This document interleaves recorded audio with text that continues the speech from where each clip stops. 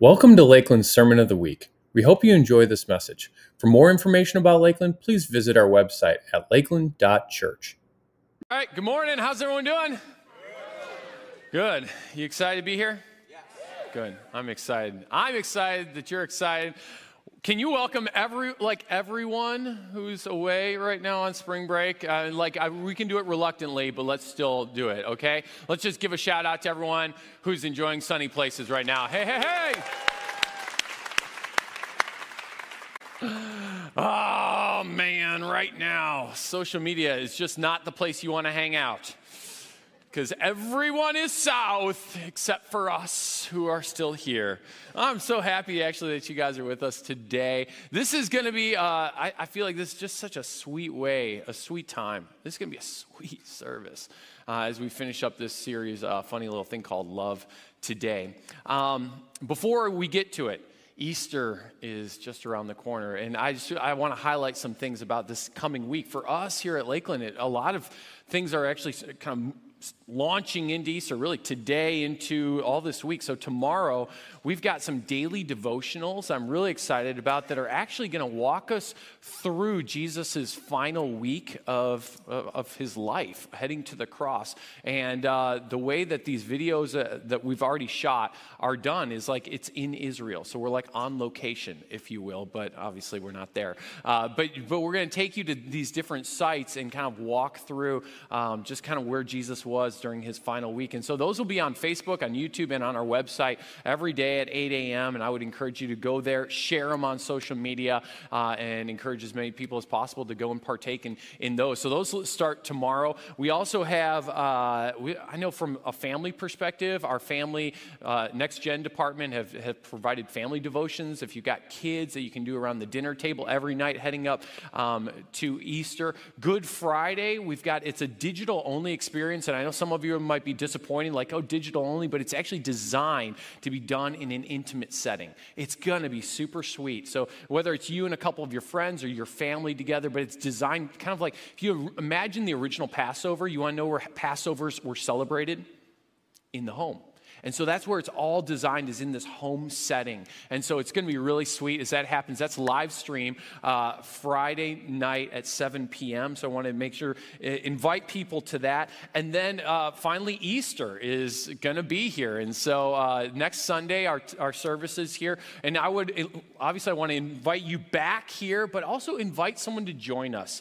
And come along with you. But then if I could encourage you in any sort of a way, it would be this. Hey, if you've never taken a step into serving here, one of the greatest things that you could do next week would be come to a service, but then serve at a service. It helps us put our best foot forward for all these guests who will be with us. And I think, is there a way for people to, yeah, there you go. Text the word Easter to that number. Or you can swing by Next Steps if you're here in the building.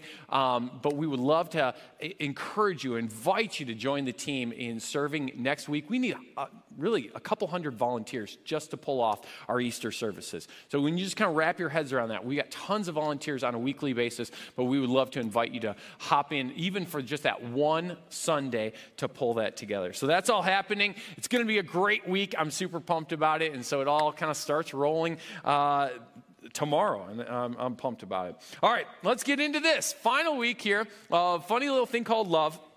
Where have we gone so far? So week one, we talked about really this whole idea of like we love because God first loved us. And it starts with experiencing his love to us first and foremost. That's the beginning place on this whole crazy thing called love. If we want to love well, we have to receive God's love. Week two, we talked about loving him. Jesus' great commandment, he says, love the Lord your God with all your heart, soul, and mind. So week two, we talked about loving him with all of our heart, soul, and mind. Week three, we talked about the second part of that commandment. The second is equal to the first. Love your neighbor as you love yourself. This is about loving others. And I know some of you are like, okay, so now where in the world can we go from there? We've talked about God loving us. We've talked about loving him back. We've talked about loving people and loving everyone else. So now what else? What else is left in loving? Good question. So this is what we're going to cover today, is what else is left. And we're going to go into a unique aspect of love that Jesus seems to make a huge emphasis on. And you want to know when he makes this huge emphasis? The final week of his life. He actually makes this massive emphasis at the Last Supper. If you're wondering, hey, what's the conversation that rolled out during the Last Supper, like during the meal portion, we actually have it. It's John chapter 13 through 17. Is that conversation of what Jesus was talking about with his disciples. And he emphasizes kind of something new, specifically in the area of love. Check it out in John chapter 13, verse 33. This is what he says. Dear children, I'll be with you only a little longer. As I've told the Jewish leaders, you will search for me, but you can't come where I'm going. So now I'm giving you a new commandment. Whoa, hold the phone. Jesus is about to unleash a brand new commandment. If Jesus is about to say something new, a new commandment, do you think the disciples are like, whoa. This is going to be a big deal. Because up to this point, it's like what the law, what Moses has told us, God has told us, Jesus has told us about the great commandment, love God, love others. And Jesus is like, I got a new one, guys. I really want to make a big deal of this. And he says this, love each other. And I know some of you are like, hold on, that's the same commandment that we talked about last week, which is love your neighbor as yourself. But it's actually different, okay? He says this, love others. Just as I've loved you, you should love one another. So now, what in the world is unique about this from last week when we were talking about love everyone, right? What's the difference here? And here's the difference. Jesus is not talking about loving everyone. He's talking about loving those sitting around the table in front of him, specifically Christians. He's saying, guys, I want you guys to genuinely love each other. This group of people who are not born out of the same family but become a part of this kingdom family need to learn how to love each other in a unique way. And so he's going to emphasize this over and over and over again during this conversation. Remember, John 13 through John 17. It's one long dialogue, and check out what he says. John 15, verse 12. He's going to reiterate that this is my commandment. You've heard my Father say some things. You heard some things get passed down from Old Testament law. But guys, this one's mine. This is my commandment. Love each other in the same way that I've loved you. There's no greater love than this, than to lay down one's life for one's friend. A few verses later, verse 17, continue on. This I command. You've heard a lot of other commandments. This one's mine, that you love one another right here in this room. And he's going to reiterate this all over and over again. He's going to call this one his commandment. And this is a new one that he wants to emphasize. This love for one another is going to lead ultimately to something that he's getting to ultimately in John chapter 17. So let's jump there. John 17. This is what all this loving one another is getting toward, is this. I'm going to remain in the world no longer, because he's getting ready to die on the cross. He's going to raise from the dead, and he's going to ascend to heaven. But he's praying right now. Jesus is praying right in front of his disciples for them. They're still in the world. And I'm coming to you, Father. Holy Father, protect them by the power of your name, the name that you gave me, so that they may be what? One, as we are one. This is what his whole point is leading toward. He's like, they need to love one another, and they need to act and behave like one. See, there's this new age that's about ready to be birthed, and it's the church era, where micro groups meeting in homes are all going to be part of this kingdom family that's united around faith in Christ, but they're operating in different cultures and kind of contexts. And he's like, but there's got to be something that's unique about how they treat one another that is going to cause a result. And he's going to get to that result. Okay, let me get to it in John chapter 17, verse 20, just a few verses later. He says this, my prayer is not for them alone. I pray also for those who will believe in me through their message. Who are the people who will come to believe in Christ through the message that the disciples start sharing? Who are those people? It's us. So it's future Christians. So Jesus, 2,000 years ago, is praying for you and I. Kind of a big deal, right? What do you think was on his heart for us thousands of years ago when he's praying to his Father for us. Here's his prayer: that all of them may be one, Father, just as you are in me and I am in you. And then he's going to continue on. He's going to get to kind of the result here. May they also be in us, so that, here's the end game. Here's the big wow factor if we love each other as Christ has intended us to love one another. Look at the people beside you. Those of you at home, look at the people beside you. Look at the people beside you. Look at the people you didn't come with that are beside you.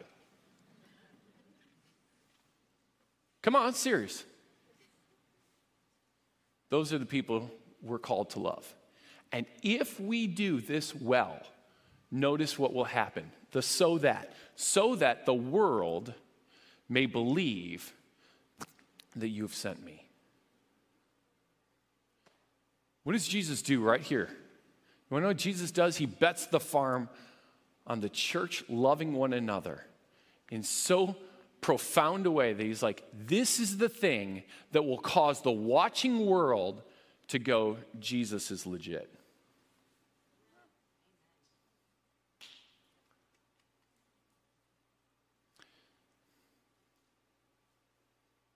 And it's a tragedy when people go, it's you Christians why I have a problem with Christ. We've somehow completely missed the mark if how we treat one another is driving people away from Christ, when his exact prayer was that how we would treat one another would draw people to him.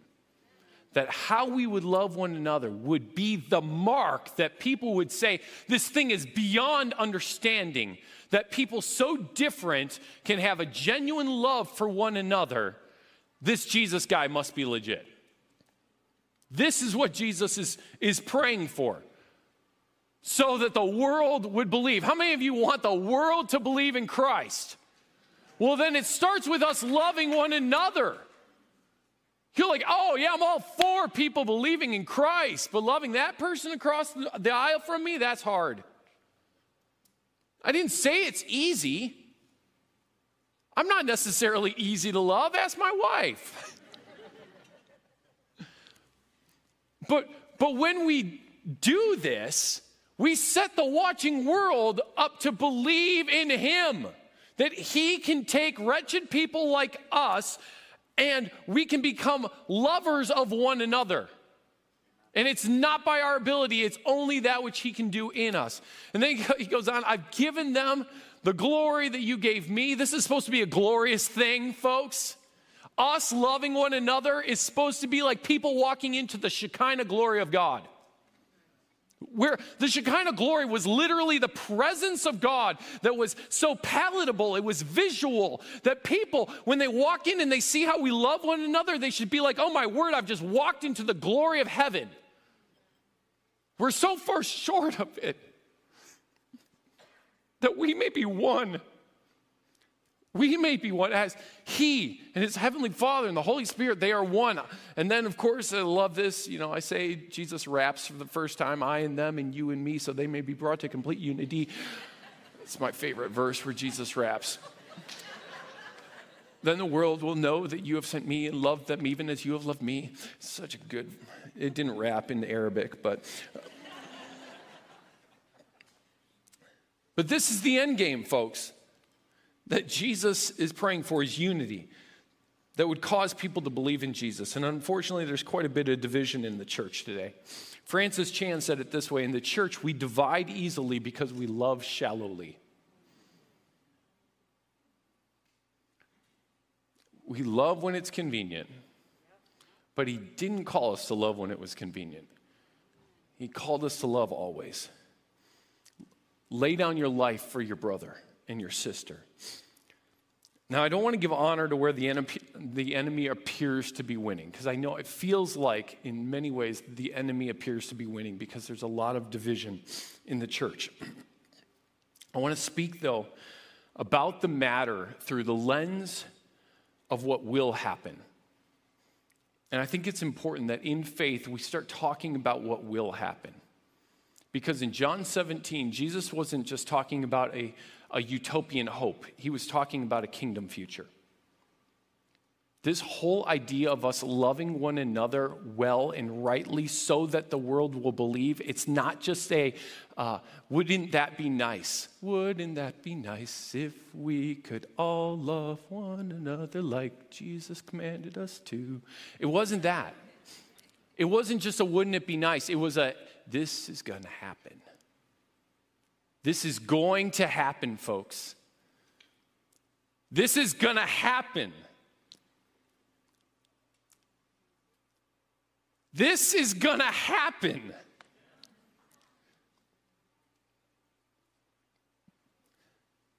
In Jesus' name, this is on the way.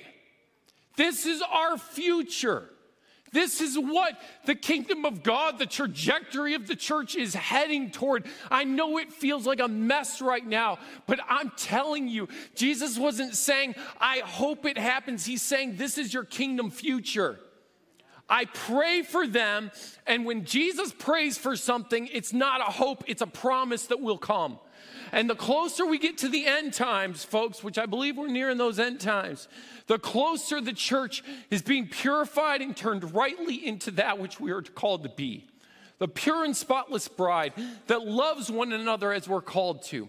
This will happen.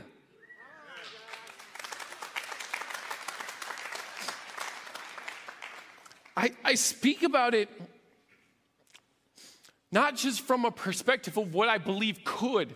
I really believe God's up to something globally in the church. And I say it also from a perspective of this is kind of the world I live in with pastors. Like I have friends, I have pastoral friends all over our county, all over the nation.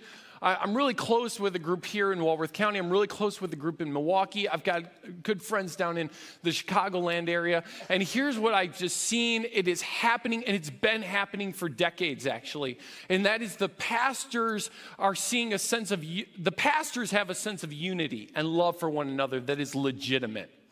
This past week or 2 weeks ago, I sat around with about 20 pastors at a table in a restaurant right here in town. And primarily evangelical churches were represented there, but there were Baptist pastors, there's Reformed pastors, Episcopalian pastors, Lutheran pastors, evangelical free pastors, non-denominational Bible church pastors, myself, covenant pastors, Pentecostal pastors, full gospel churches represented, and even a Catholic priest. You could have called it a joke, like, hey, a Baptist, a Lutheran, and a Catholic priest sitting around for lunch. And that's literally what was happening. You want to know what we talk about?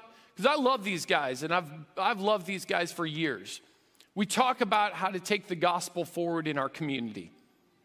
That's what we talk about. We don't talk about how we disagree or how we're different, or we talk about and we cheer each other on, and we're for one another. Just 2 weeks ago, one of my friends right here in our area who's a senior pastor, he just passed away from COVID 2 weeks ago. And some of our staff and some of our prayer team and some of our people here in the church went to their church last week just to be with them during their Sunday service for their first service after he passed away. This is why, because I love these guys. Now, here's what I've realized is as I've had relationships with these guys for years, and I know they're for us and we're for them, what's baffled me is the shepherds are there, but the sheep are not. I don't say that accusingly of you. More baffled. The shepherds are actually already united. The sheep are not. And if anything, it's caused me to wonder why. And it's caused me some real self-reflection. And I think even some repentance. And maybe it starts with the shepherds. Repenting. Maybe it's of being too quiet. Maybe it's of not leading well in this whole area of unity. If there's, I would say to you, that I'm sorry. Like I repent right now if there's anything that I've ever done that has led you to feel superior to another church or denomination. I repent if ever in my preaching I've enforced a conviction of a matter that bred a superiority complex without compassion. Because the shepherds are there, but the sheep are not. So I think it's on us. But I just want to say, guys, this is not okay. Like we have to get to this place of what God's calling us to. And here's what, if we don't, listen to what is said in 1 John chapter 4. If we don't love, he says we love because he first loved us. Whoever claims to love God yet hates their brother or sister, talking about Christians, hates their brother or sister is a what? Is a liar. We can't claim I love God and yet hate the people across the aisle from us. We just can't. He says we're liars. Whoever does not love their brother or sister, he's talking about fellow Christians whom they have seen. You can't love the one whom you haven't seen, our Heavenly Father. So why does loving other Christians sometimes feel harder than loving just any old person in the world? See, when someone's a non-Christian, it's almost like we're not frustrated with how they live, how they think, how they behave, or anything. We're like, I wouldn't expect someone who doesn't love Christ to act like Christ. Why would I, But here's the deal. As soon as someone's a so-called Christian, immediately we carry this assumption that they should be like me and think like me, right? Question. Show of hands. How many of you think that you are often wrong? Hold on, that you're often wrong. Wow, some of you are very humble people. I love you. Most people would be like, no, I do not think I'm often wrong. Like very rarely are we actually going to raise our hands and be like, yeah, that's me. I'm all the time wrong. No, why is it that so few of us are actually like, yeah, I'm regularly wrong? We don't think that way. We often carry the assumption that our perspective of life is it's the best practice. It's the right perspective. And we assume that when we have the right perspective, it means that we assume that the other people have either the wrong perspective or at least an inferior perspective of ours, right? It's just natural. Of course my perspective is right. And they must have the inferior perspective of mine. So what do? Well, we fight to bring people to our right perspective or our superior perspective. But maybe we are not more right or more superior. Maybe we're just different. Like maybe we're just seeing things a little bit differently. Is it possible that maybe both of you actually have good, genuine arguments to your perspective and you're just not seeing the other person's perspective? Like these are just kind of common preferential differences. And they're just preferences in life. Like I love trivia games and my wife has told me she does not. She doesn't like them. I like them. I like going on difficult hikes. My wife will go on hikes, but she says, why make it more difficult than it needs to be? I like the difficulty in it. That's just what I like. If I'm going to go on a hike, let's make it up a mountain. My favorite form of exercise is lifting weights. Yours might be running.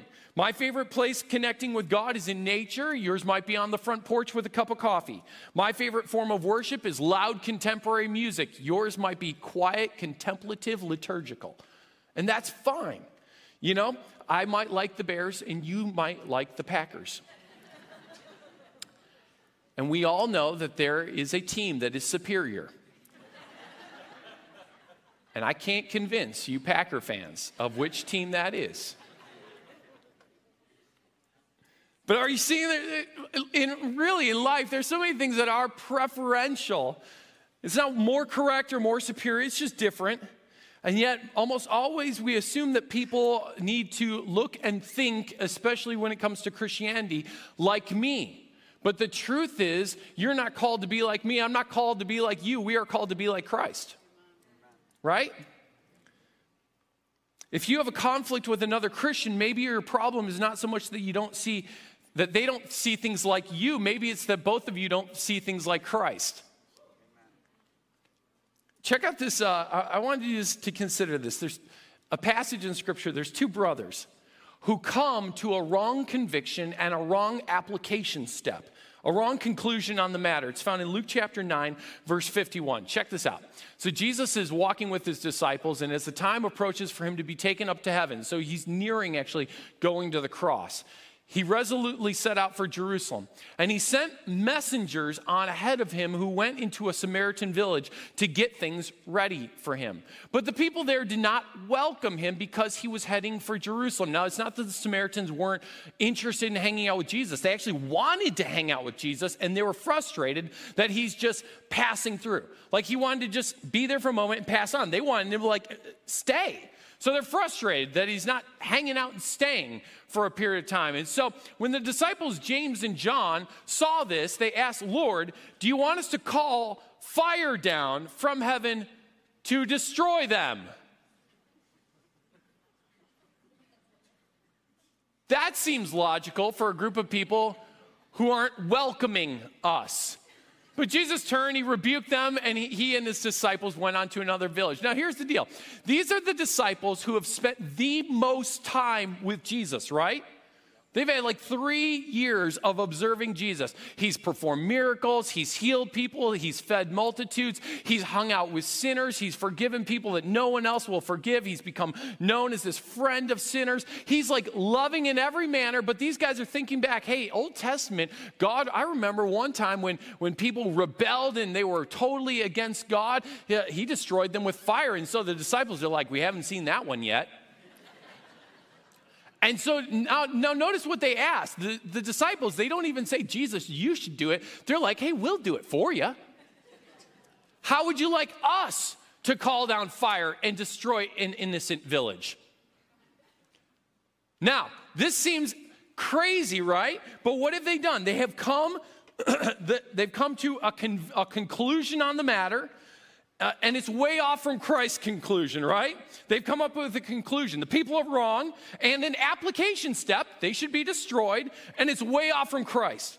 But notice here what Christ doesn't do. You want to know what Christ doesn't do? He doesn't give up on the relationship. He doesn't look at these guys and be like, guys, that's it. We're through. We're breaking up. He doesn't excommunicate them from the disciples. Guys, I know there were 12. Now there's 10. You're out. Judas is going to be gone soon. I guess it'll be 9. It'll be fine. You're gone. He doesn't give up on plan A of these guys who are ready to call down fire on an entire village to be the ones who will establish the future church. He doesn't bench them in ministry. Like, he doesn't say, guys, you're on the side. Take a time out. He doesn't start a new denomination. He doesn't split the church. I know I'm joking a little bit and taking it a little extreme there, but it's kind of unbelievable how little Jesus does about this. I would call it an astronomical conclusion and application step that these guys come to that's so far off from Christ. I would say it's noteworthy how little he does. What does he do? He rebukes them, and then the next verse says, and they moved on. That's it. And maybe, folks, maybe that's the point. Maybe the whole point of this story that to me seems crazy that these guys even said it, maybe the whole point is that we recognize that Jesus doesn't fixate on their mistake or their difference or their wrong, but he actually just calls it out and moves on.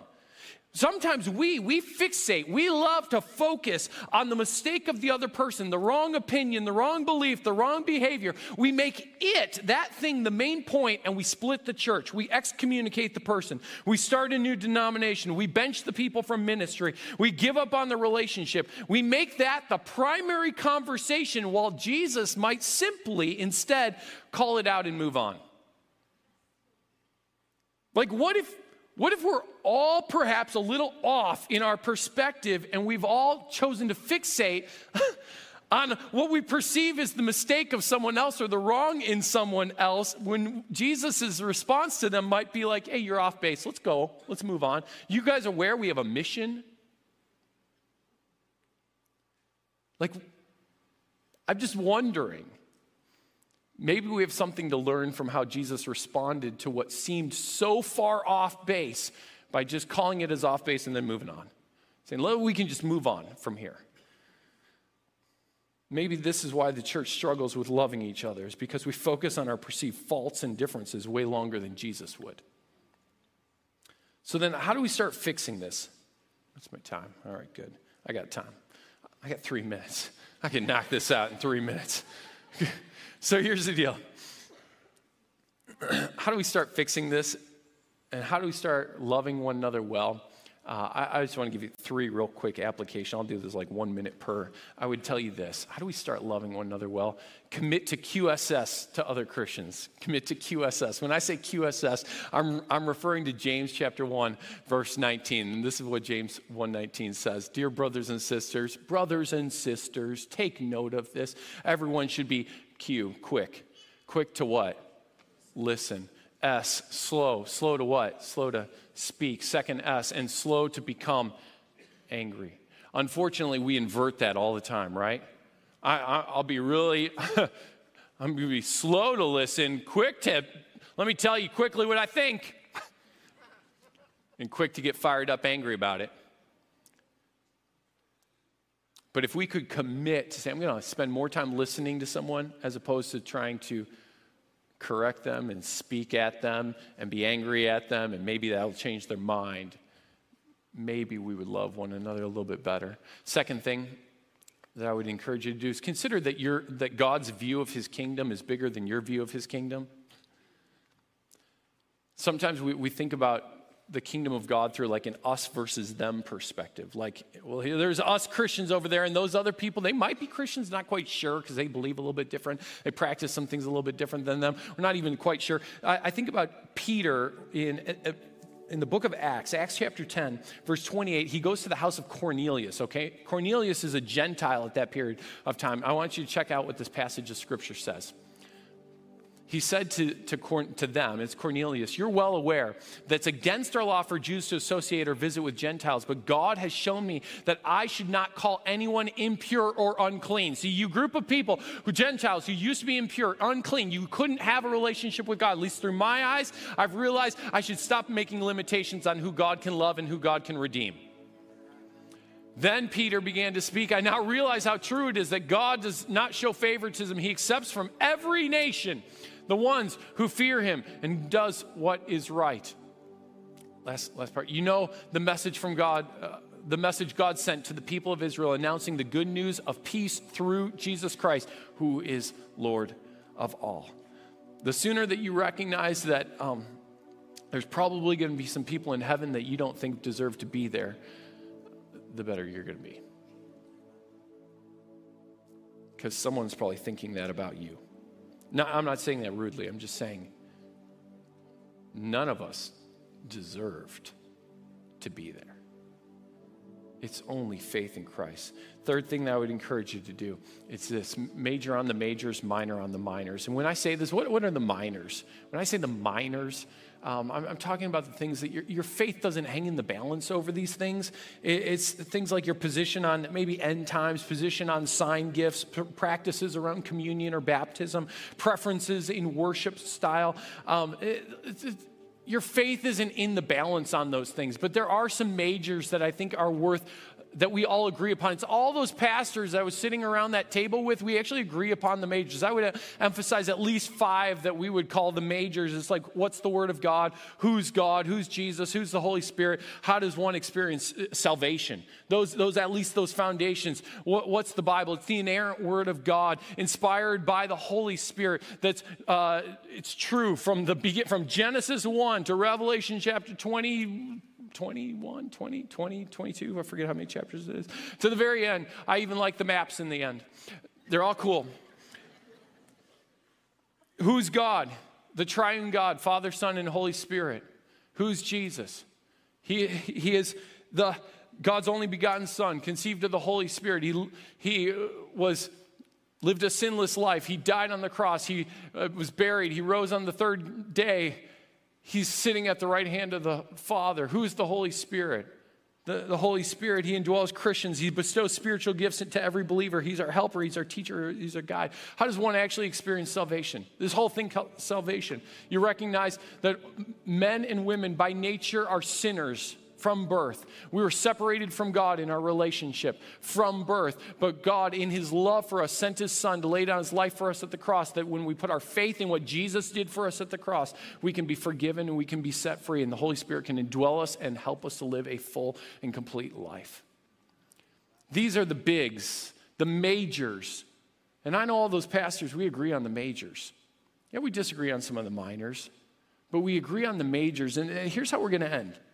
We're going to end by singing a song together called This I Believe. And really, it takes us through the Nicene Creed, actually. And the Nicene Creed was a creed that was written by some of the first church leaders who got together that said, we've got to put down on paper, what is it we believe? What is it that are the majors? What are the things that we'd say, must be true? And as we sing this song, I want you to imagine, so here in the West, we're actually kind of finishing Sunday for most of the world. Are you aware? Most of the world's already experienced Sunday. And we're kind of just getting to the end of it, if you will. And I just wonder how many people all over the world have today declared the very truths that we're going to declare. And if you just imagine the multitudes, the crowds all over Walworth County, the crowds all over the Midwest, the crowds all over the United States, the crowds all over the globe that would say, this I believe, then that's the family that we need to love so ridiculously well that the world would see it and say, Jesus is legit. If he can help those people love one another so recklessly, it seems like. And we can love so recklessly because Jesus loved us in such a crazy, astounding way. So would you just stand with me here? The worship team's going to come out. They're going to lead us in a song. I just want you, as we sing this, to go, for you, declare, yet this is what I believe, but I want you to imagine, I want to invite you to imagine actually the massive family of God that believes this. This is the group we must love, Jesus.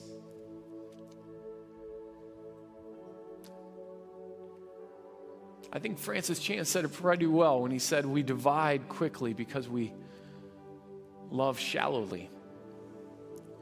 Lord, we need you to create a rich and deep love in our hearts for one another.